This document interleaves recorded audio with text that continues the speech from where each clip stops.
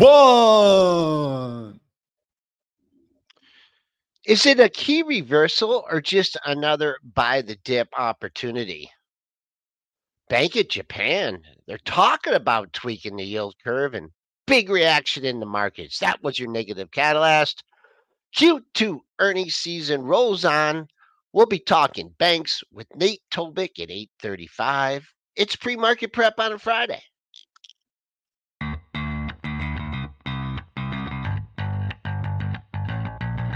Coming to you live from downtown Detroit, this is Benzinga's Pre-Market Prep with your host, Joel Elconin. This is a volatile puppy here, isn't it? And Dennis Dick. I'm bidding a penny. I'd buy that stock for a penny. With everything you need to start your trading day.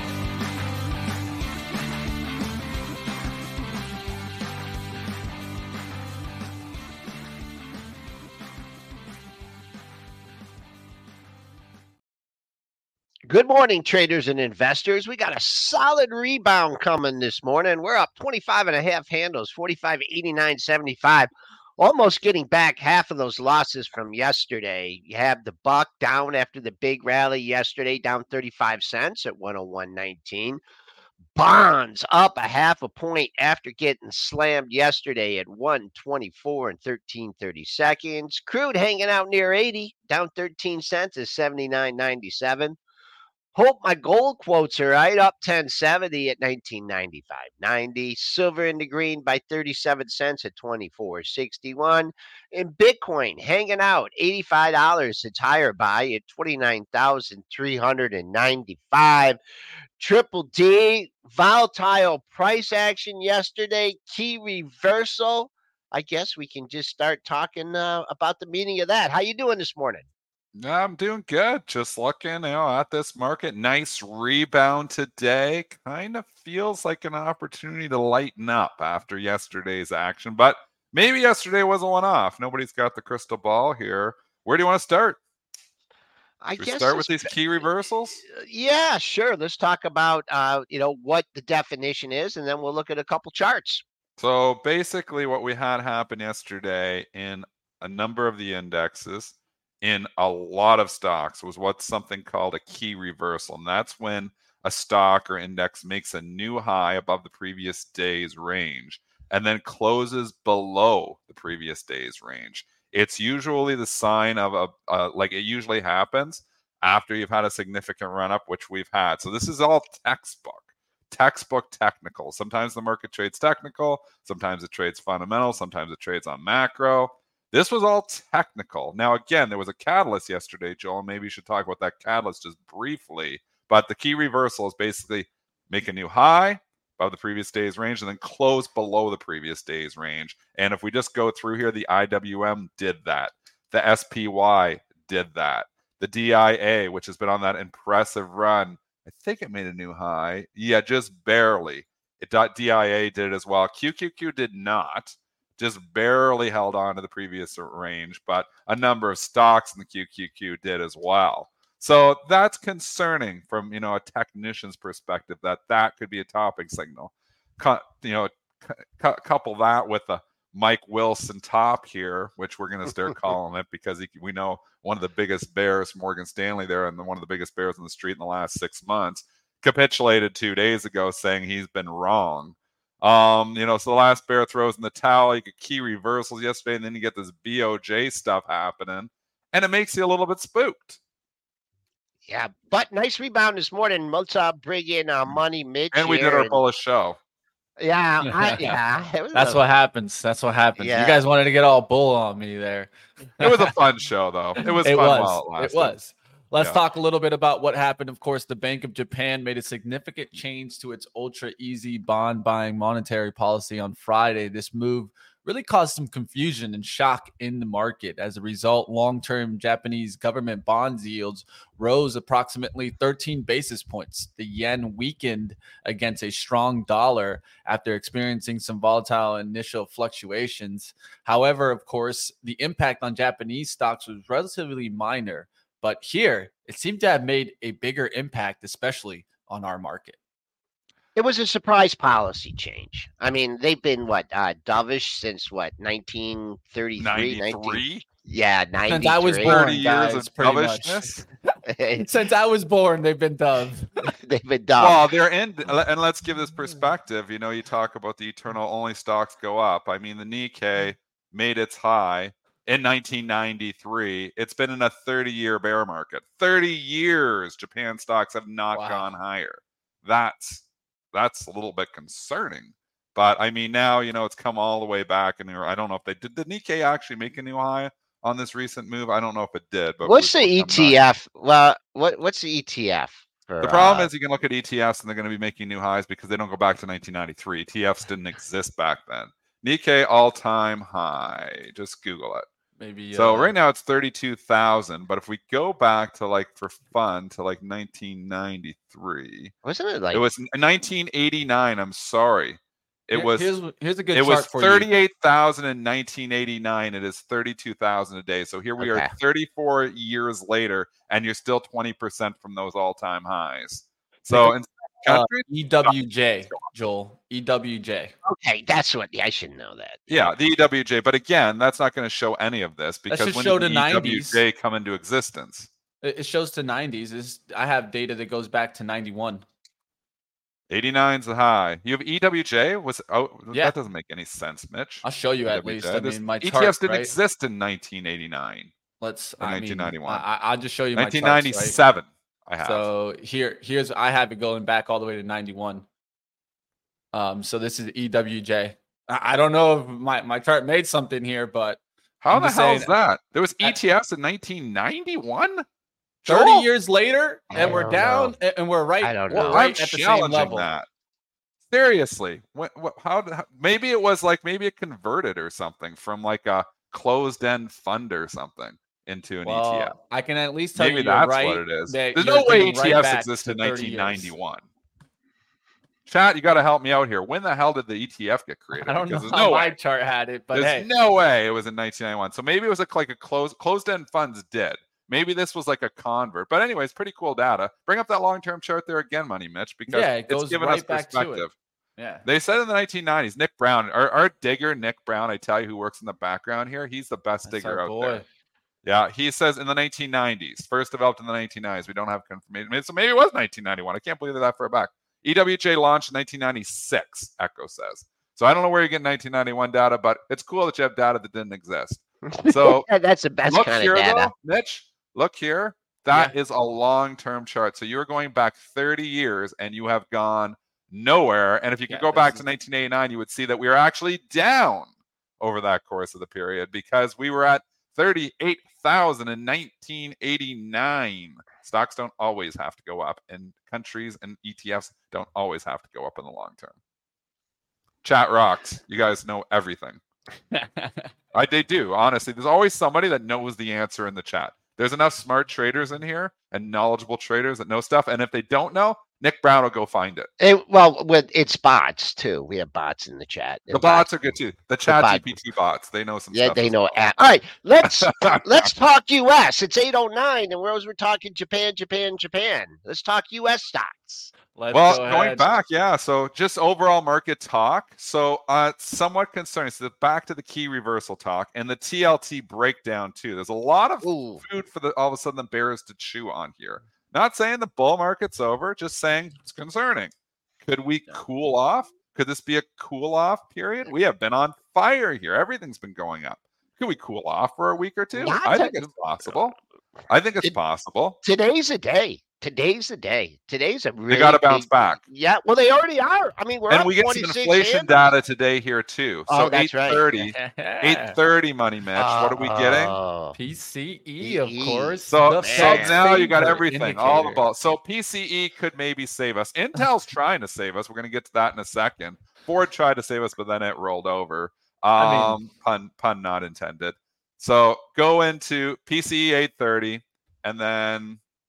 Does that save the market? We will see. All bots. I think it's there's a minor save going on right now. I mean, they bought the dip. We're almost getting back half of those gains, but just from a We did talk some technicals here. I'll just for the S&Ps today. We're about 6.5, 7 points away from the high close of the move. How I like to emphasize that comes in at 97, 45, 97.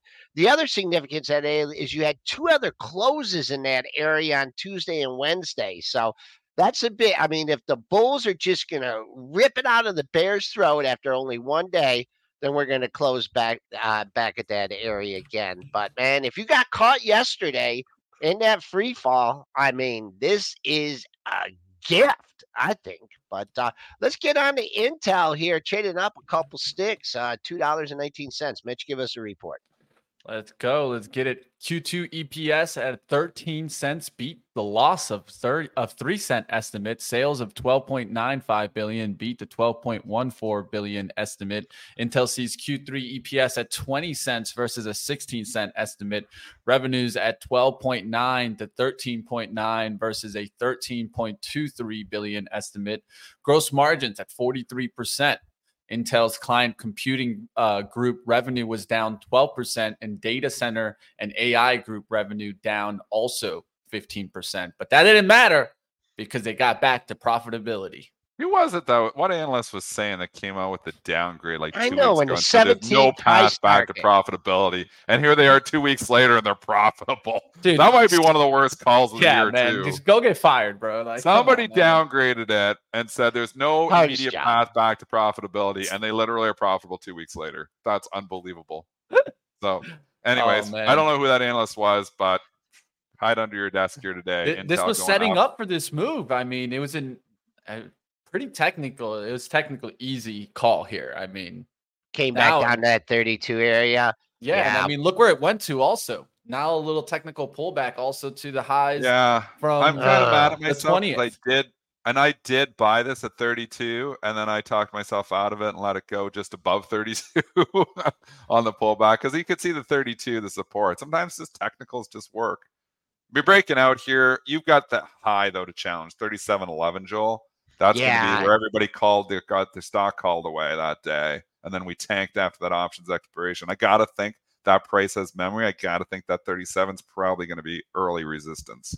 Well, they got excited. I did not think they would trade much over 37. And the algos took it up all the way to 37, above 37.50. So I exceeded that by a mile, or not a mile, about a half a point, getting to 37.62. I'll still look at that area. I think that's significant. We're only 40 cents away. I think you just got to establish a strong 37 bid today and take that out, get towards the pre-market high. So that's what I'll be looking. It could even be tough to get there. Where to buy this thing on a pullback? Well, I don't think you're going to get a look at the top of yesterday's range. That comes in at 35. So nice move for Intel, finally. But does it last? That is the question. Yeah, that's true. Yeah, I mean, I would like to see an inside day and just not take out the lows there, right? Inside you day. Don't want to see it go take out the low. No, I mean, just give me a nice little sideways action day after the rip, right? I don't want to see it go right back, right? And another one that I'm looking at, of course, is AMD.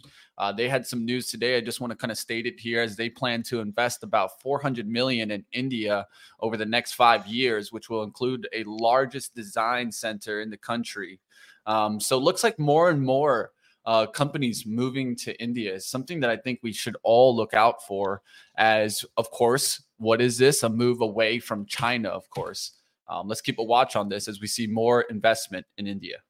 Yeah, a couple pops here. I mean, this is just kind of hanging out, near the 110 area, getting a nice pop. I just alert traders, investors that really important to take out this 115 area.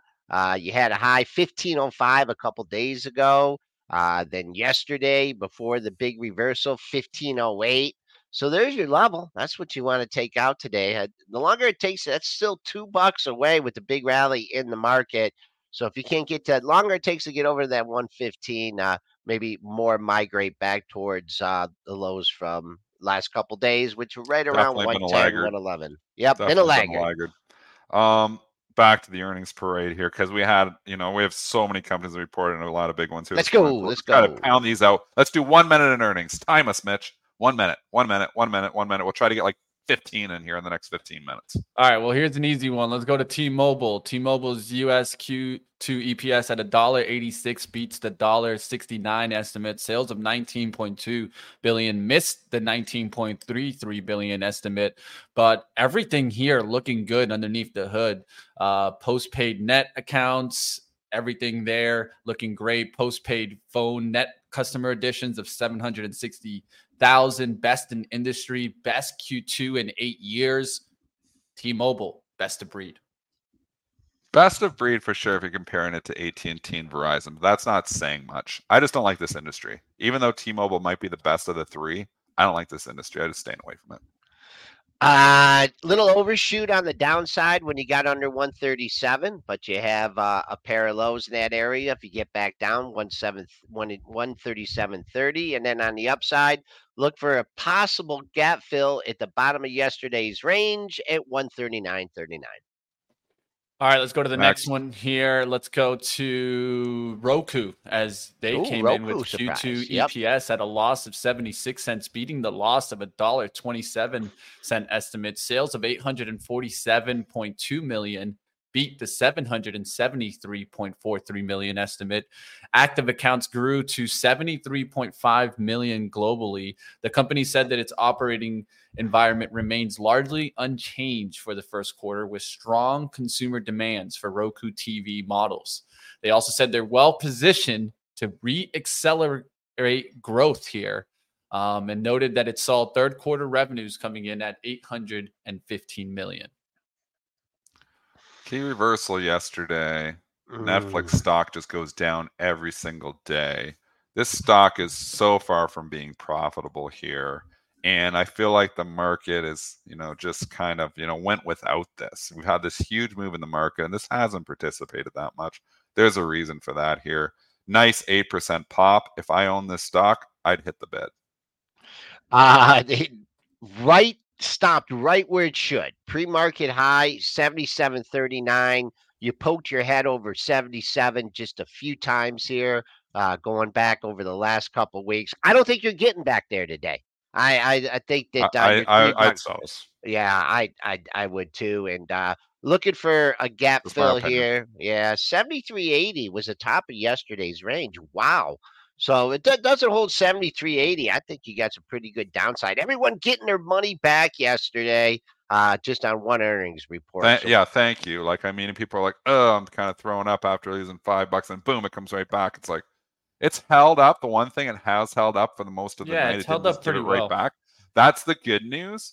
The bad news still is there's just major overhead supply at 75 to 77, and we got people spooked. I think we spooked some people yesterday. So I think there's going to be money managers coming in and saying, yeah, I'll take my money and run here. Thank you for giving my money back from yesterday.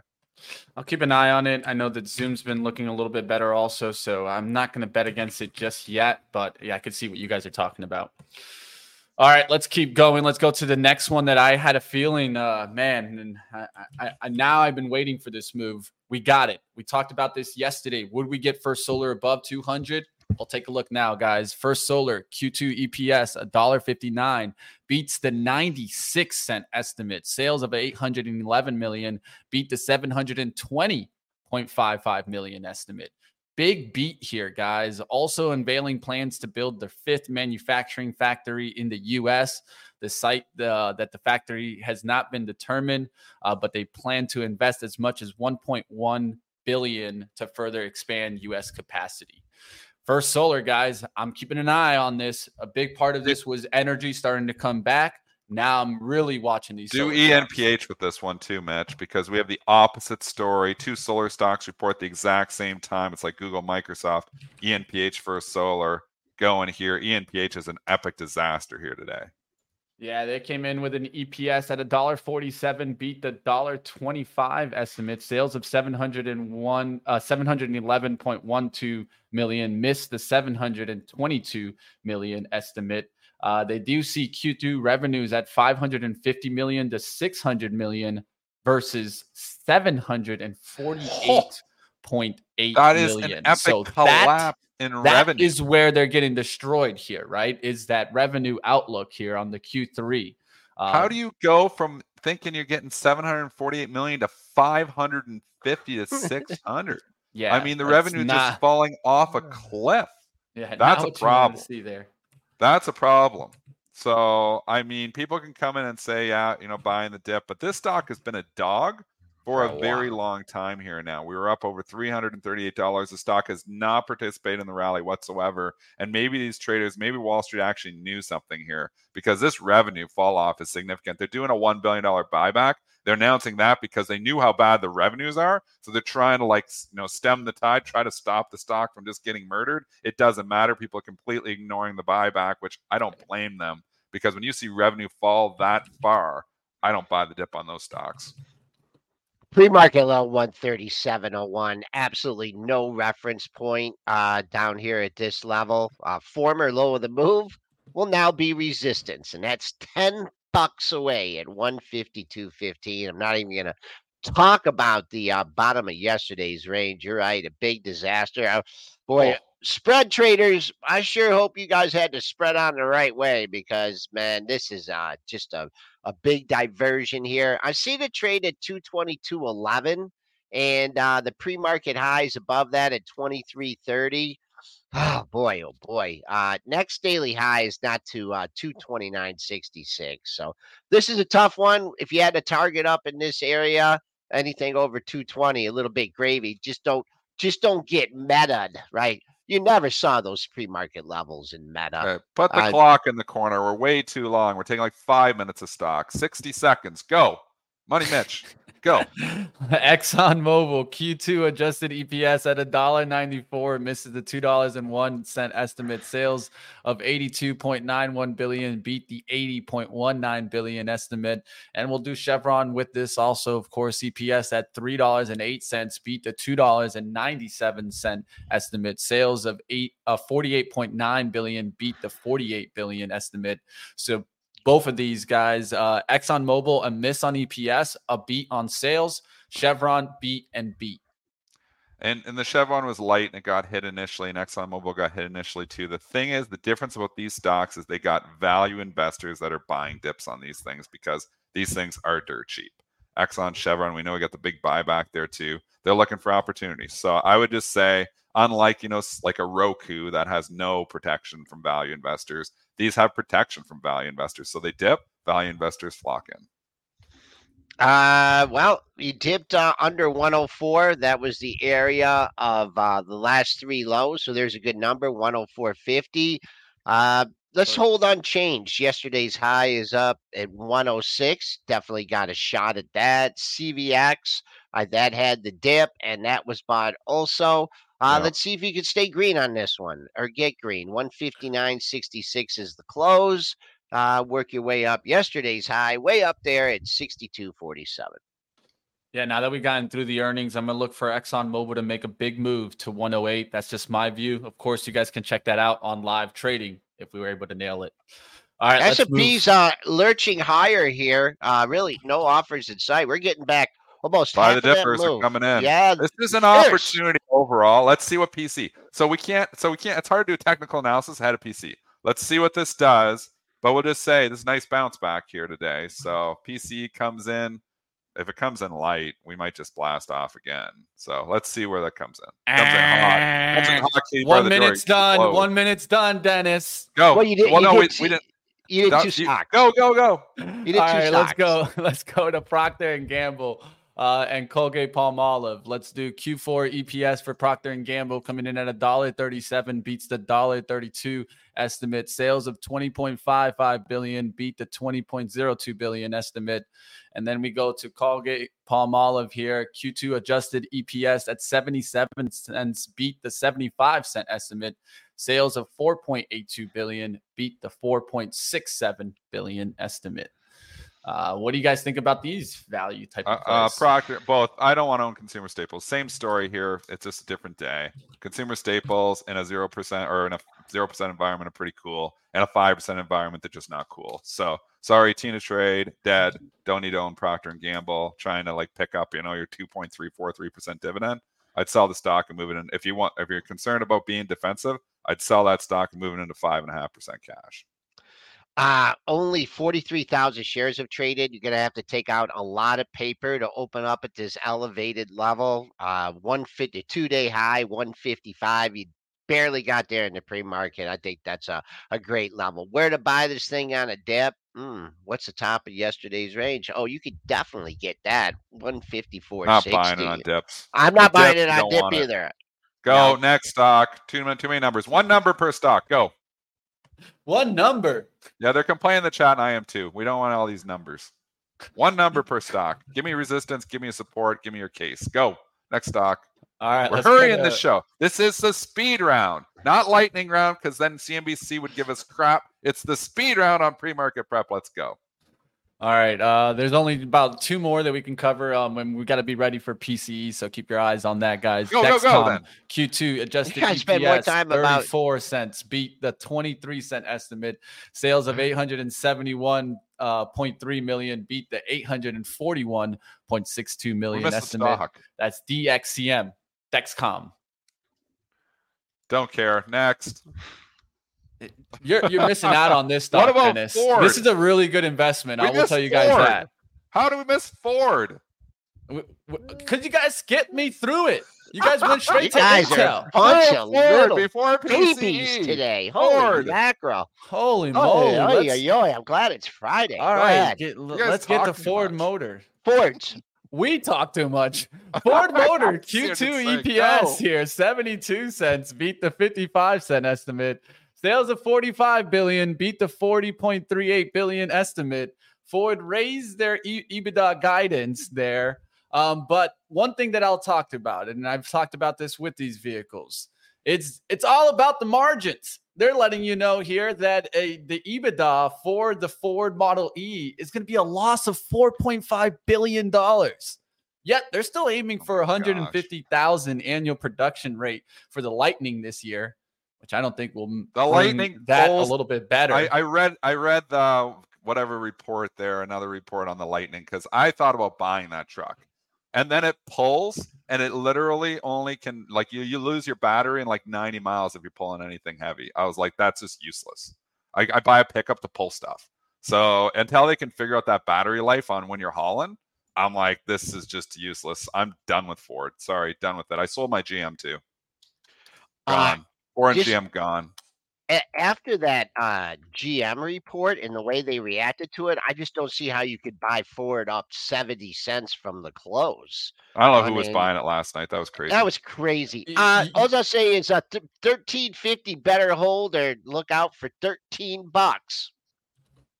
And also, of course, what was mentioned in the earnings call, Ford CFO says new UAW labor contract will raise costs.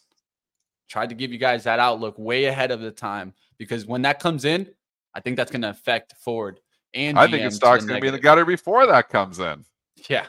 Just get ready. Not a fan here, especially if we get any slowdown here. I mean, they've been firing on all cylinders, blowing earnings away, and the stocks really aren't going up. The GM's come up a little bit there, but Ford is going back down.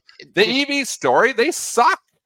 I mean, why do they suck so much compared to Tesla? They have been making cars for 100 years. Why is Musk so much better at it? Ask yourself that. Okay, all right. We are 20 seconds. We're going into PCE preview mode. And we just got back half of the move. Half of the move already, folks. 94. That's a big level on the upside. We're currently trading 45.93. You got a preview, Mitch? Yeah, I got you right here, guys. So year-over-year outlook for PCE expected to come in at 3.1, prior being 3.8. We'll see what happens there. Month-over-month outlook is expected to come in at 0.2, prior being 0.3. Let's find out what happens here, and let's see if the markets want to shake this bull. We went 50 cents wide on SPY and 70 cents wide. Nobody wants to make a call here. Now we're just sitting. Now we're just sitting. Is it Let's in see line? what happens here, guys. Let's see what happens. The number's not even out yet. We've already had like a 7-point range here. We just made a new high at 95.75. Algo jumpers. First move was up, then a knee jerk down. We're trading right here mid-range. Let's see. Core PCE prices. All right. Waiting to get it here. Should have it any moment now. Dun, dun, dun. Dun, dun, dun, dun, dun. Who's going to beat me? Dun, Come dun, on. dun, dun. Holy mackerel, they're still waiting here. I don't think know. I haven't seen Ranger it on Rick CNBC has it. yet either. This is late. Oh, trust me, it ain't only me. There it is. Dig, 0.2 dig. in line. In line. In line. Boring. Now they don't know what to do with that. Nah, I mean, in line means the Fed just Good enough. continues doing what It they're was doing. always good enough. Problem is with all those key reversals yesterday, I would have liked to have seen a beat here to like really like get you kicking started and start thinking about yesterday's highs. You're getting back half of yesterday's losses here in the pre-market just for no reason whatsoever. I think you're lightening stocks up into this. I don't think you're going to full cash. I don't know if the bull market's over, but the technicals are concerning yesterday. This isn't nothing to drive us, and take over. Here, yeah. So I think you're lightening up into today's rally. I think if you were getting hit hard yesterday, you got too many stocks and maybe you should lighten up into it. That's my opinion. Yeah, really. Very, very mild reaction here. As I said, we had a little pop before the number came out. Right, high close of the move. I gave you guys that number before. That's at 45.97. We had two other closes in that area.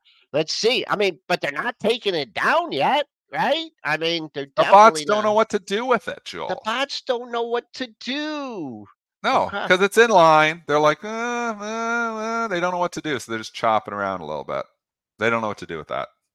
I don't know what to do with that. No one knows what to do. I'm somewhat of a bot. I don't know what to do with that either. Okay. All right. Well, we're hanging out here near the highs of the session. So the Bulls didn't flinch. The Bears didn't flinch. Here we are, pretty basically where we were right before the number. You want to get a couple more reports in before we have our guest here at 8:35? All right. The last one I'll just bring up here as report is an interesting one. COUR. I know Dennis will say kick this out, but I thought it was a really good move today. You guys can check out Coursera Q2 EPS at 0. It just didn't lose.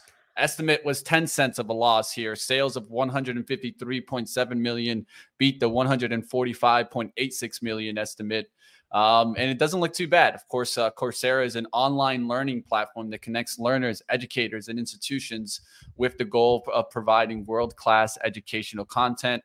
I can let you guys know myself. My wife has actually been using it for a little bit of cybersecurity course, and it's actually not too bad. So you guys see it getting the nice little pop here in the morning. Yeah. Nice lift. Yeah, very nice lift up to an area. I mean, close to 16. I look for resistance here. 1587 up to 16. 3 highs in that same area for COUR. What was that one education stock that went absolutely crazy? We had the guy on when the thing was at like $80 or $90 during COVID. Help me out, chat. Come on. What stock? It was an online education stock during COVID. It went absolutely crazy. Well, everything went absolutely crazy. No, but this was it went like to $80-$90. No. Yeah. Chattel. No, Chegg? Was it Chegg? Yeah. Did the chat do it? Yeah. The chat knows everything. They're all over it. The chat's awesome. Chegg. So if we go Chegg, yeah, you're right. It went from like 25 to 115. It's $9. Oh no, sorry, it's 10 now. 10. Fantastic stock. Yep. So I don't know. But buy those dips, folks. You know it works.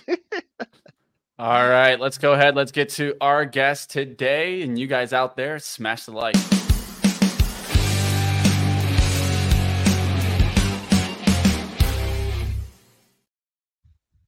All right, Nate Tobik from the Complete Bank Data Report, who told us during the financial meltdown in April not to worry, the banks weren't going anywhere. Well, turns out to be a pretty good call. Nate, how you doing today? Good. How are you guys doing?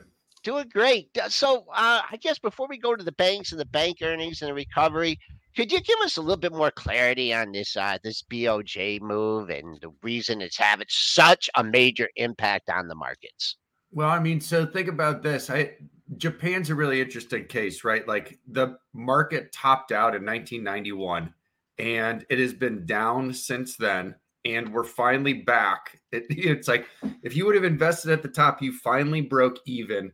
And so they've had deflation most of that time. And now the market's starting to inflate. And I think it's one of those things. It's like it's upending what they've had now for 30 years. And so it's like uncharted territory in some ways, I guess. But like is everyone going to start dumping U.S. Instruments and like go? I mean, the rate that they talked about was like, oh, we'll let it get above our go to 0.5%. I mean, Right. That's the way the market reacted yesterday.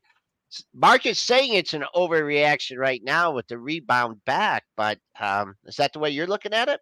I don't know. I mean, so I've followed Japanese stocks for a really long time, and it was everyone, so everyone had so much cash on their balance sheet because they were so scared from the crash of the 90s, and they were just earning nothing. And I mean, these things, they were, it was negative interest rates, et cetera. And the fact that they all appreciated like this, everyone's probably sitting on some pretty significant gains at this point. And so that there might, if people are looking to sell, there's going to be a lot of cash on the sidelines from that. All right, let's talk about the bank earnings here and the banking crisis, the regionals.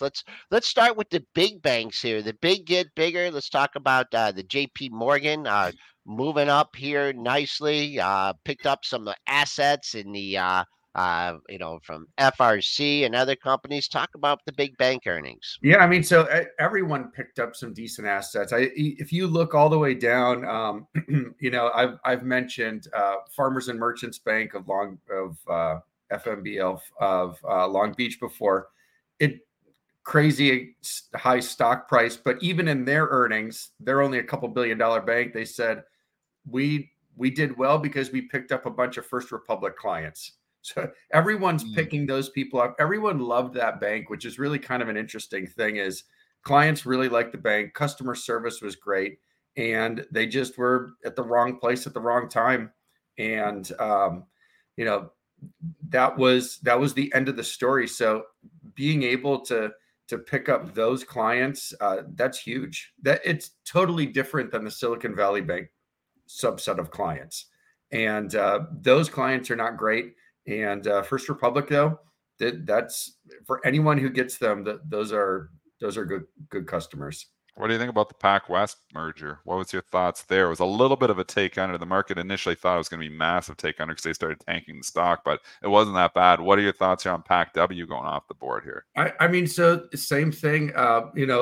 Western Alliance there. It's people like them. It's a good bank, and so it's with a lot of these. There's I guess, there is a sense of brand equity at some level. If you're at First National Bank of Missouri and then it's to First National Bank of Iowa, that same sort of thing doesn't exist. But when you get to some of these bigger banks, what they have that a smaller bank doesn't have is they have borrowing capacity.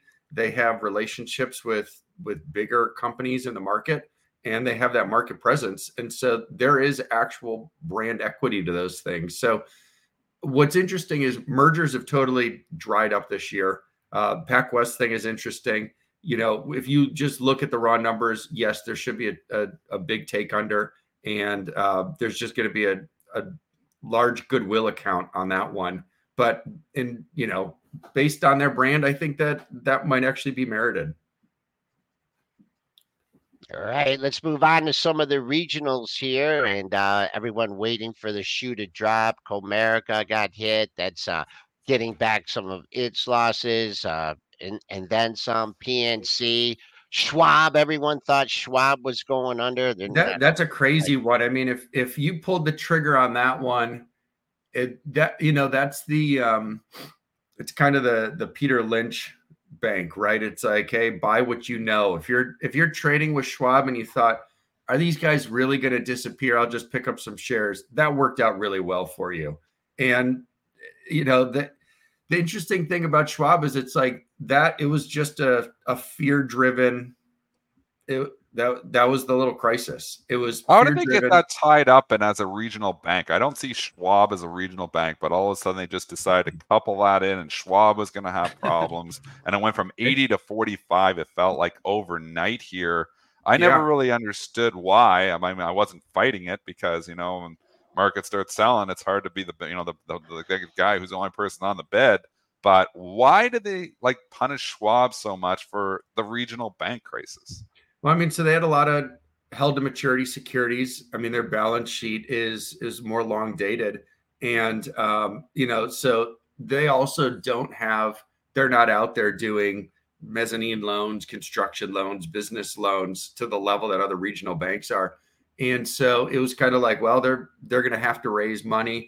There's going to be a capital call, and that never happened. It was just a total fear-driven thing, which is really interesting too, because Schwab's in a unique spot where if they needed capital with all the investors they have, they could have potentially done some sort of a capital call amongst their own customers who have billions of dollars in assets already with them and like the product, and could have plugged that hole really easily. They never needed to do it. They never even needed to do it. So they never even needed to do anything. They just needed to just wait it out. It was like a real bad rainstorm. It came rolling on through, and they just waited it out. Do you think they just held on? Do they still got those securities on the books, or they just weren't, or the amount that they had on the books was over? They all have the securities. Yeah, those aren't going anywhere. It's still sort of a dead weight on a lot of these balance sheets, and people are just so a lot of the ways they're looking at it is it's like, we'll just earn our way out. We're going to be lending at 7, 8, 9%. So questionable whether the Fed's going to raise rates again. I mean, kind of what I've seen is if they do, it's possible we're going to see some loans going up above 10%, commercial loans. So that's, the thing is though, they're borrowing at 8.5% and 9%. I don't think 10% is really, it's not Nate, when you talk a 10% borrowing rate, does this not hit the economy eventually? Like, there's some interest rate costs here. I mean, everybody's kind of banking. This whole market has been banking, pun kind of intended, on interest rates going down sooner than later. If interest rates stay elevated at these levels for a prolonged period of time, does it not hit corporate profits eventually? Yes, it seems like it should at some point. It totally seems like it should, and it hasn't, which is crazy. And I think so. My view is I think the Fed's emboldened by this, and I think their theory is the higher we can raise things without stuff breaking gives us more room to maneuver in the future. So everyone's expecting we're going to be going back down to 0% if there's a crash or a crisis. And I think the way they look at it is, if we could get rates up high enough when we need to cut in a crisis, they only need to go down to 3. And so everyone who's hoping for this, we're going to get back to 2.8% mortgages. It probably won't happen. It might be that we drop from 7% to 5%. Yeah, this is more normal. Yeah. They just normalize the interest rates. Like, I mean, we've normalized it. That's exactly right. I find that completely horrible, as I still don't own a house. But hey, we won't get into that talk here on that, Nate. It's definitely going to be frustrating for anybody that tries to get a home. So what's interesting is what we've seen is transaction volumes have not necessarily slowed in most markets. A lot of banks say, things are a lot slower. The problem is people are not borrowing as much, but the transactions are still happening. And there's so much cash out there that a lot of the transactions are just cash only purchases. So if you look at transaction volume year over year, yes, it's lower, but the mortgage transaction volume is significantly lower, but the rate of transactions, it's still happening. It's just they're happening in cash. Might have to buy one of these empty offices. That's the only way I see it happening. So that is the area in the market that I everyone's waiting for the shoe to drop on that. I think we've pretty much normalized on who's back in an office, who's not in an office. A lot of places have decided that instead of 5 floors, we really only need 3 floors. And there's no one out there to absorb all that extra capacity. Something definitely to keep an eye out for. Nate, lately I've been seeing the asset management stocks really start to get the lift. Is this an area that we can maybe look to see some opportunity to the upside? Asset management in terms of let's say like BlackRock, let's say like Morgan Stanley, banks like that.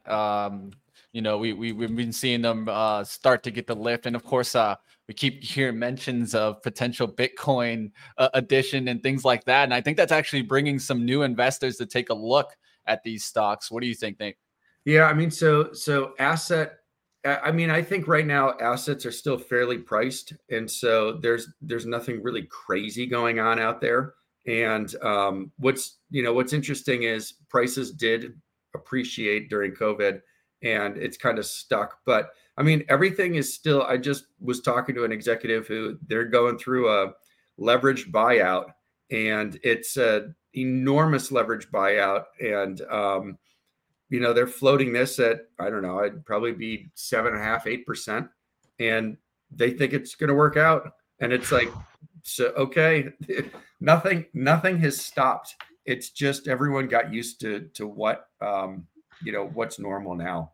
So, yeah, I think as long as for the asset, for like a Morgan Stanley, as long as that deal flow continues, they'll be fine. When that slows down, that's when they're going to have a problem. Nate, any final thoughts here overall in this rosy scenario in the markets? Nice, wasn't everything rally yesterday until the Bank of Japan news? Just and any further thoughts on the financials? More legs on the upside. I mean, if you just look at a chart from the beginning of the year, what's the KRE index? It was at like 61, 62, somewhere in there, and now it's somewhere in the early, low to mid 40s. Yeah. And so even if it just gets back to flat, that's a lot of upside. And so you think we get there, or do you think there's more? Do you think we're past all these banking concerns? That's what the big question is, because obviously March, April looked ugly. We lost, 3 banks. Are we past it? Are we done now? Like that we're past these banking problems? Because what you have is the next thing is going to be commercial real estate. But commercial real estate, most everyone refied that in 2020 and 2021. And so those things are all 3 to 5 year balloon notes. If at the earliest, we're looking now to 2024, that's the 3-year balloon, and then it could be a 5-year balloon. So everyone's just kind of holding their breath, hoping and praying that there's a way to figure this out before those notes come due. But you've seen the news. There's been a couple office REITs that they just are giving back the buildings. Yeah, and it's like, we don't know what to do with them. And so I think that'll continue. People aren't going back to offices.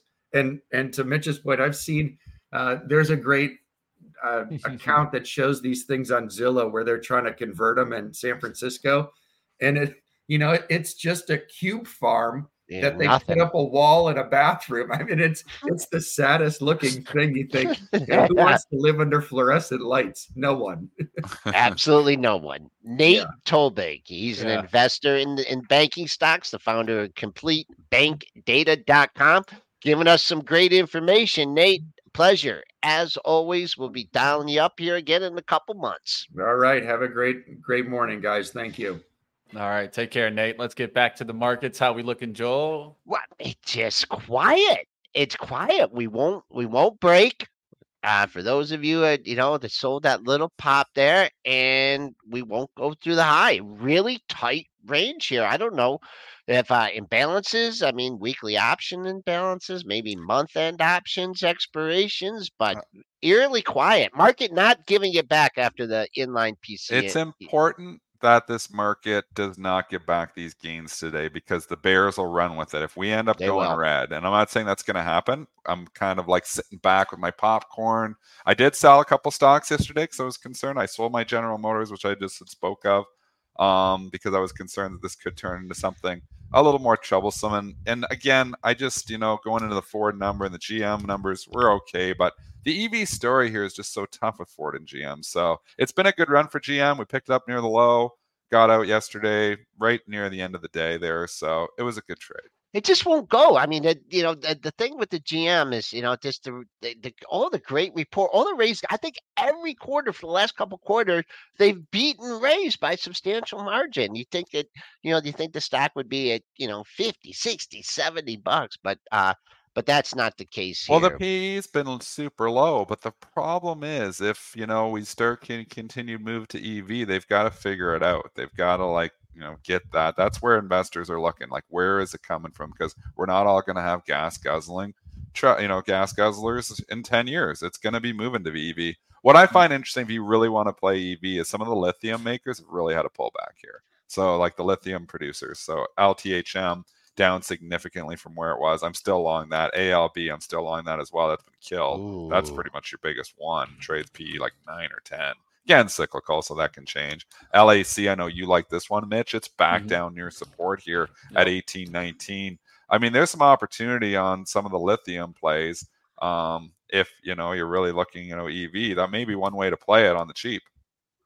One thing that I've been talking about in the EV space that I feel needs to happen, and I've talked about this multiple times, is that we need the autonomous drive features. That's what's going to get the consumer to say, hey, I need EV versus I just want EV.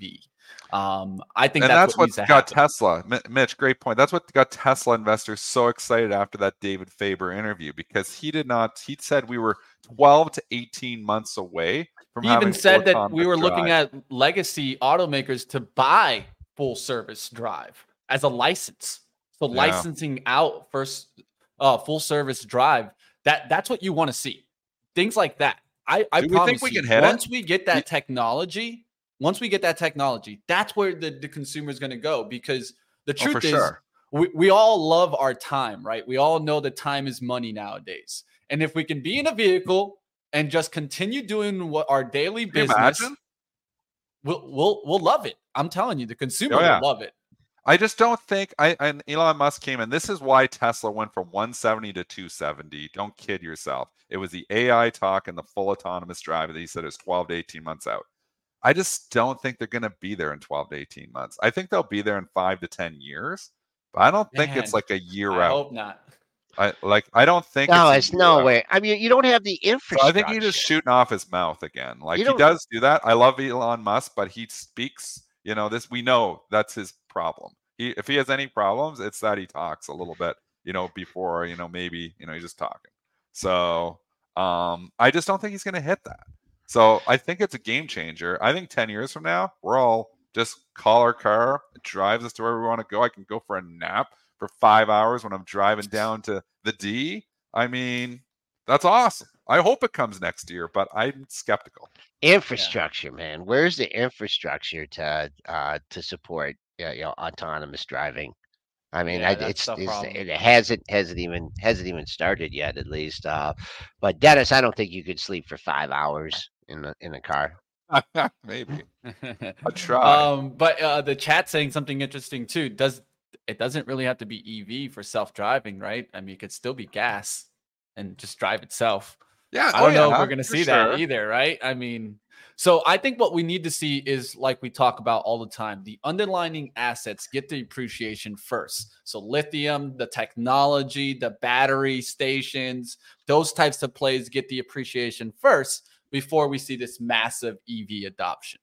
That's what I feel we need to have. That's why you see Dennis looking at lithium names. That's why you hear me talking about technology. That's why you see like QS continuing to go. And I sold this one too early too. The chat asking about that one. Solid state batteries. Look at that thing, man. I had that thing at $695 was my average. Blast off. What happened yesterday in that? That chart, Mitch, looks like upside capitulation. That is. That looks like everybody get me in. I don't care the price. Buy me at any price possible. That looks like that's a top if I've ever seen one. When you have a blow off, when you see a stock go from 10 to 13 in a split second and then give it almost all of it back. I'm like looking at this thing up 5% today and thinking, actually, like, I think you've missed the boat in this one. And Mitch, you were on the boat early. You just sold too soon. That's what me and you always have. What we do, man. We're traders. Me and Mitch have that problem always. We get in. Good entries and crappy exits.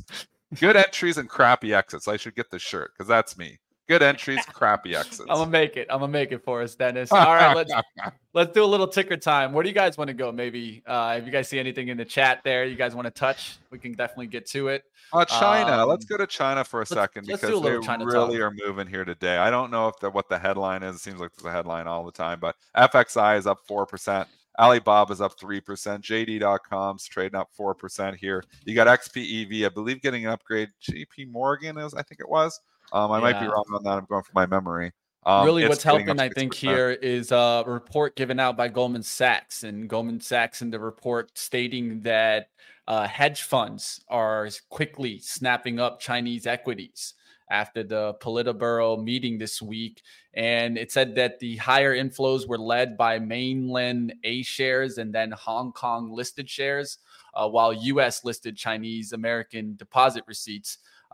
Mainly internet companies saw smaller inflows, the report added.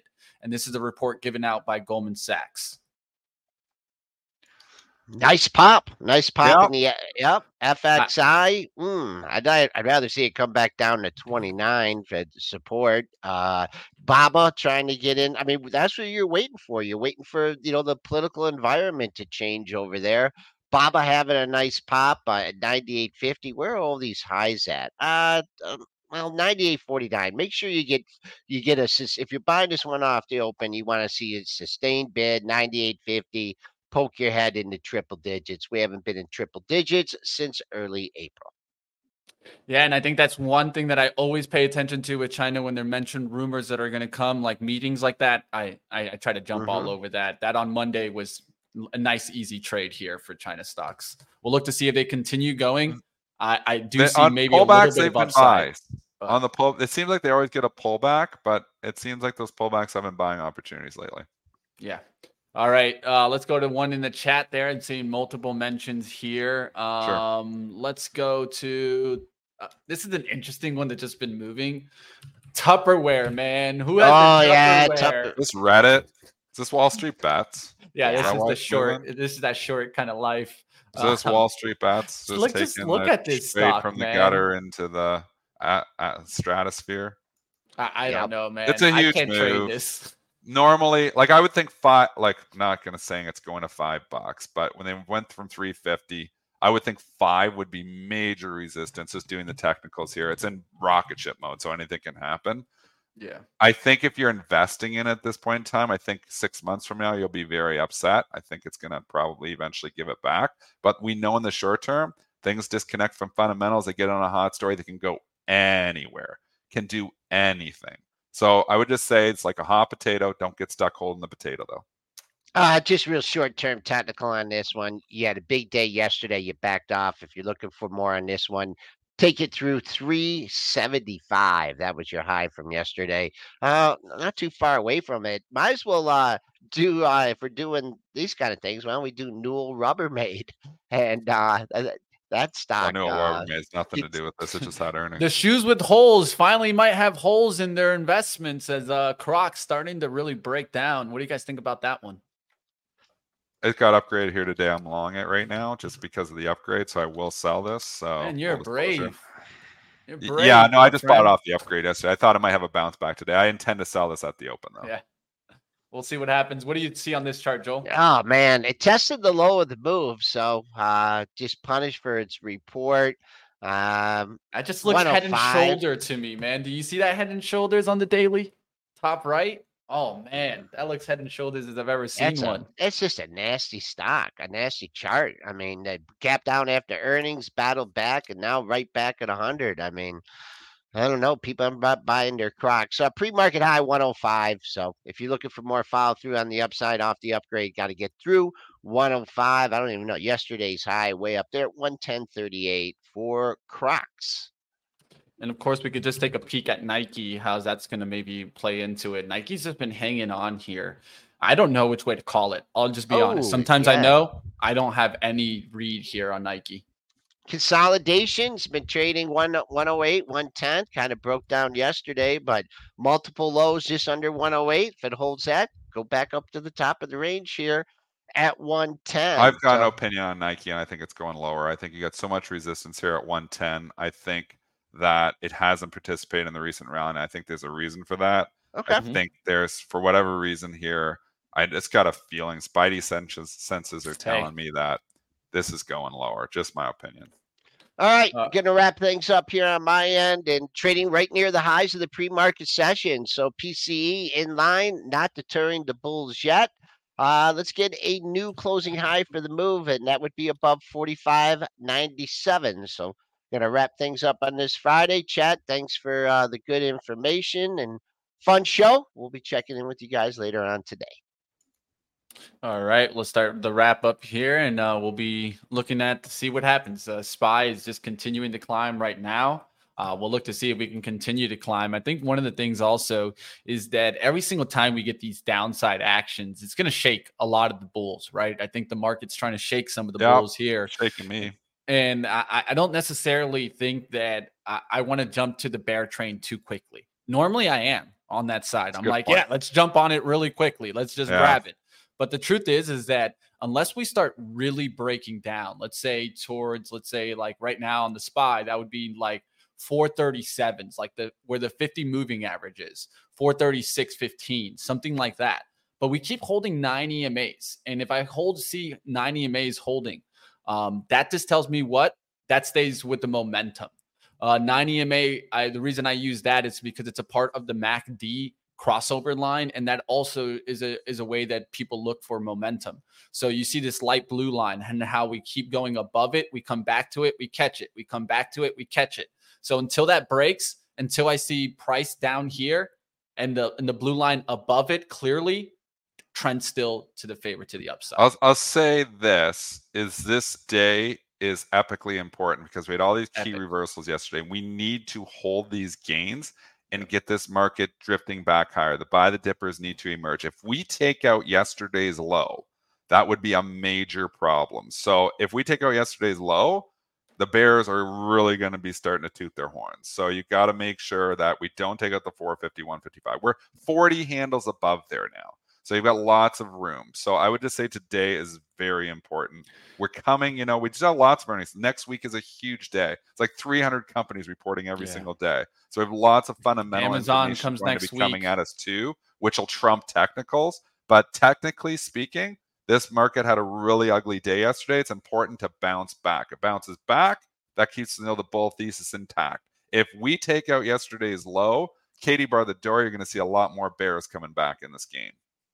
2 stocks that I'll keep my eye out for some good indicators. You can tell me what you think about this, Dennis. And I'm going to be watching Netflix to see if it can come back to the green. And I'm going to be watching Microsoft every day to see if it can go back. Right? Netflix has been just an awful, you'd think eventually. This is what's somewhat concerning to me too. And it had another key reversal from the previous day there yesterday. But what's concerning about Netflix is it's not bouncing yet. Mm-hmm. So you would have thought if we were full on bull mode, that they would come into stocks like this and start buying these things back up. And it's not bouncing. They look like it wants to go to 400. So Tesla's been the same story, really. Not really bouncing here after the disappointment. We've seen, in the last earnings season, we saw when stocks were dipping, they were getting bought back fairly rapidly. Remember, we bought Airbnb. I bought Airbnb off of the dip. It took a little bit, but eventually it did get bought back and obviously turned into a really good trade. I sold half of that yesterday. But I mean, this is just concerning, or yet the day before. No, yesterday. I think it was yesterday. But this is just concerning that some of these main companies, the Netflix, like maybe Microsoft, everybody's like Kramer's telling his people, buy it to buy the dip. Well, it just made a new low again here. So a little bit concerning the tape action. Meta tape action, not great yesterday too. So here's the stock that was driving the bus. It was 330. In the pre-market. It didn't even come close to opening there, and then it gave half of it back. So we're just saying, I'm not saying the bull is over. I'm saying the bears have a case again, where a couple days ago, it looked like full bull mode here. Now the bears have a case. And you know what? As a trader, you are entitled to change your opinion as much as you possibly want. As an investor, you want to stay long. Add some cash when you think weakness is coming. But as a long-term investor, I don't short stocks. I never short stocks in my long-term portfolio. I short stocks in my trading account, not my long-term portfolio. I'm always staying somewhat invested, balancing the cash. If I think we're a pullback, I raise a little bit of cash. I think we're in bull mode, I lower the little bit of cash. I'm in the kind of environment here where I've already had quite a bit of cash, and I almost want a little bit more cash. I was like 55% invested yesterday, like 45% cash. And the cash ain't that bad. I mean, it sucked when you're 45% cash and you're getting zero. You have 5.5 on your cash. It ain't that bad. So I just look here and I think We're overextended. It was a really ugly candle yesterday. I'm getting a nice bounce back here today. I think there's some money managers that might say, I'm going to just take some profits and run here. We'll see what happens today. Like always, we got to be quick and nimble. We'll see if the market does turn around. And right now, it seems like I'll be watching some of the big boys, and we'll see what happens in the market today. Like always, you guys can keep up with everything Dennis Dick does, Triple D Trader on Twitter. Give him a good follow. Always good to have you, Dennis, and we'll see you back on Monday. Thanks, Money Mitch. Have a good weekend, everyone. Thanks, chat. You guys and girls are awesome. We always have questions, and you guys have answers. That's why we love the chat. That's what it's all about. Have a good one, Dennis. And now to get you guys over to live trading, that's coming up next. Don't go anywhere, of course. We're ready to get into this market and see what we can pull out of it today. I still got 4 swing trades on. Took some profits yesterday in Micron, so that was a nice little swing trade. I have a couple on today that are looking pretty good. One of them specifically I'll mention right now, which is BJ Wholesale's Club going higher. This is one that I've been trying to play off of the Walmart and Costco kind of sympathy. This has been in kind of consolidation station down there. I've had this one for a couple of days now from 64.13s. We'll look to see if it keeps driving higher. That's definitely one on my radar. But if you want to find out some of my other swing trades and maybe a new trade that I take today, come over to live trading. That's where I go ahead and take some live trades and tell you guys all about my trading action. And of course, we got Lord Ryan, Nick Brown to get you guys some good news. And if you guys have any catalysts you guys want to cover or do a little bit more deeper dive, of course, Nick Brown is in the chat here to help us out. And he's over on live trading. So come over. You don't got to go anywhere. Just stay right here and we'll redirect you right to live trading. Let's keep it going, team. Let's see what we can get today. It's time to rise and shine and get ready for this market. Hope you guys enjoyed pre-market prep.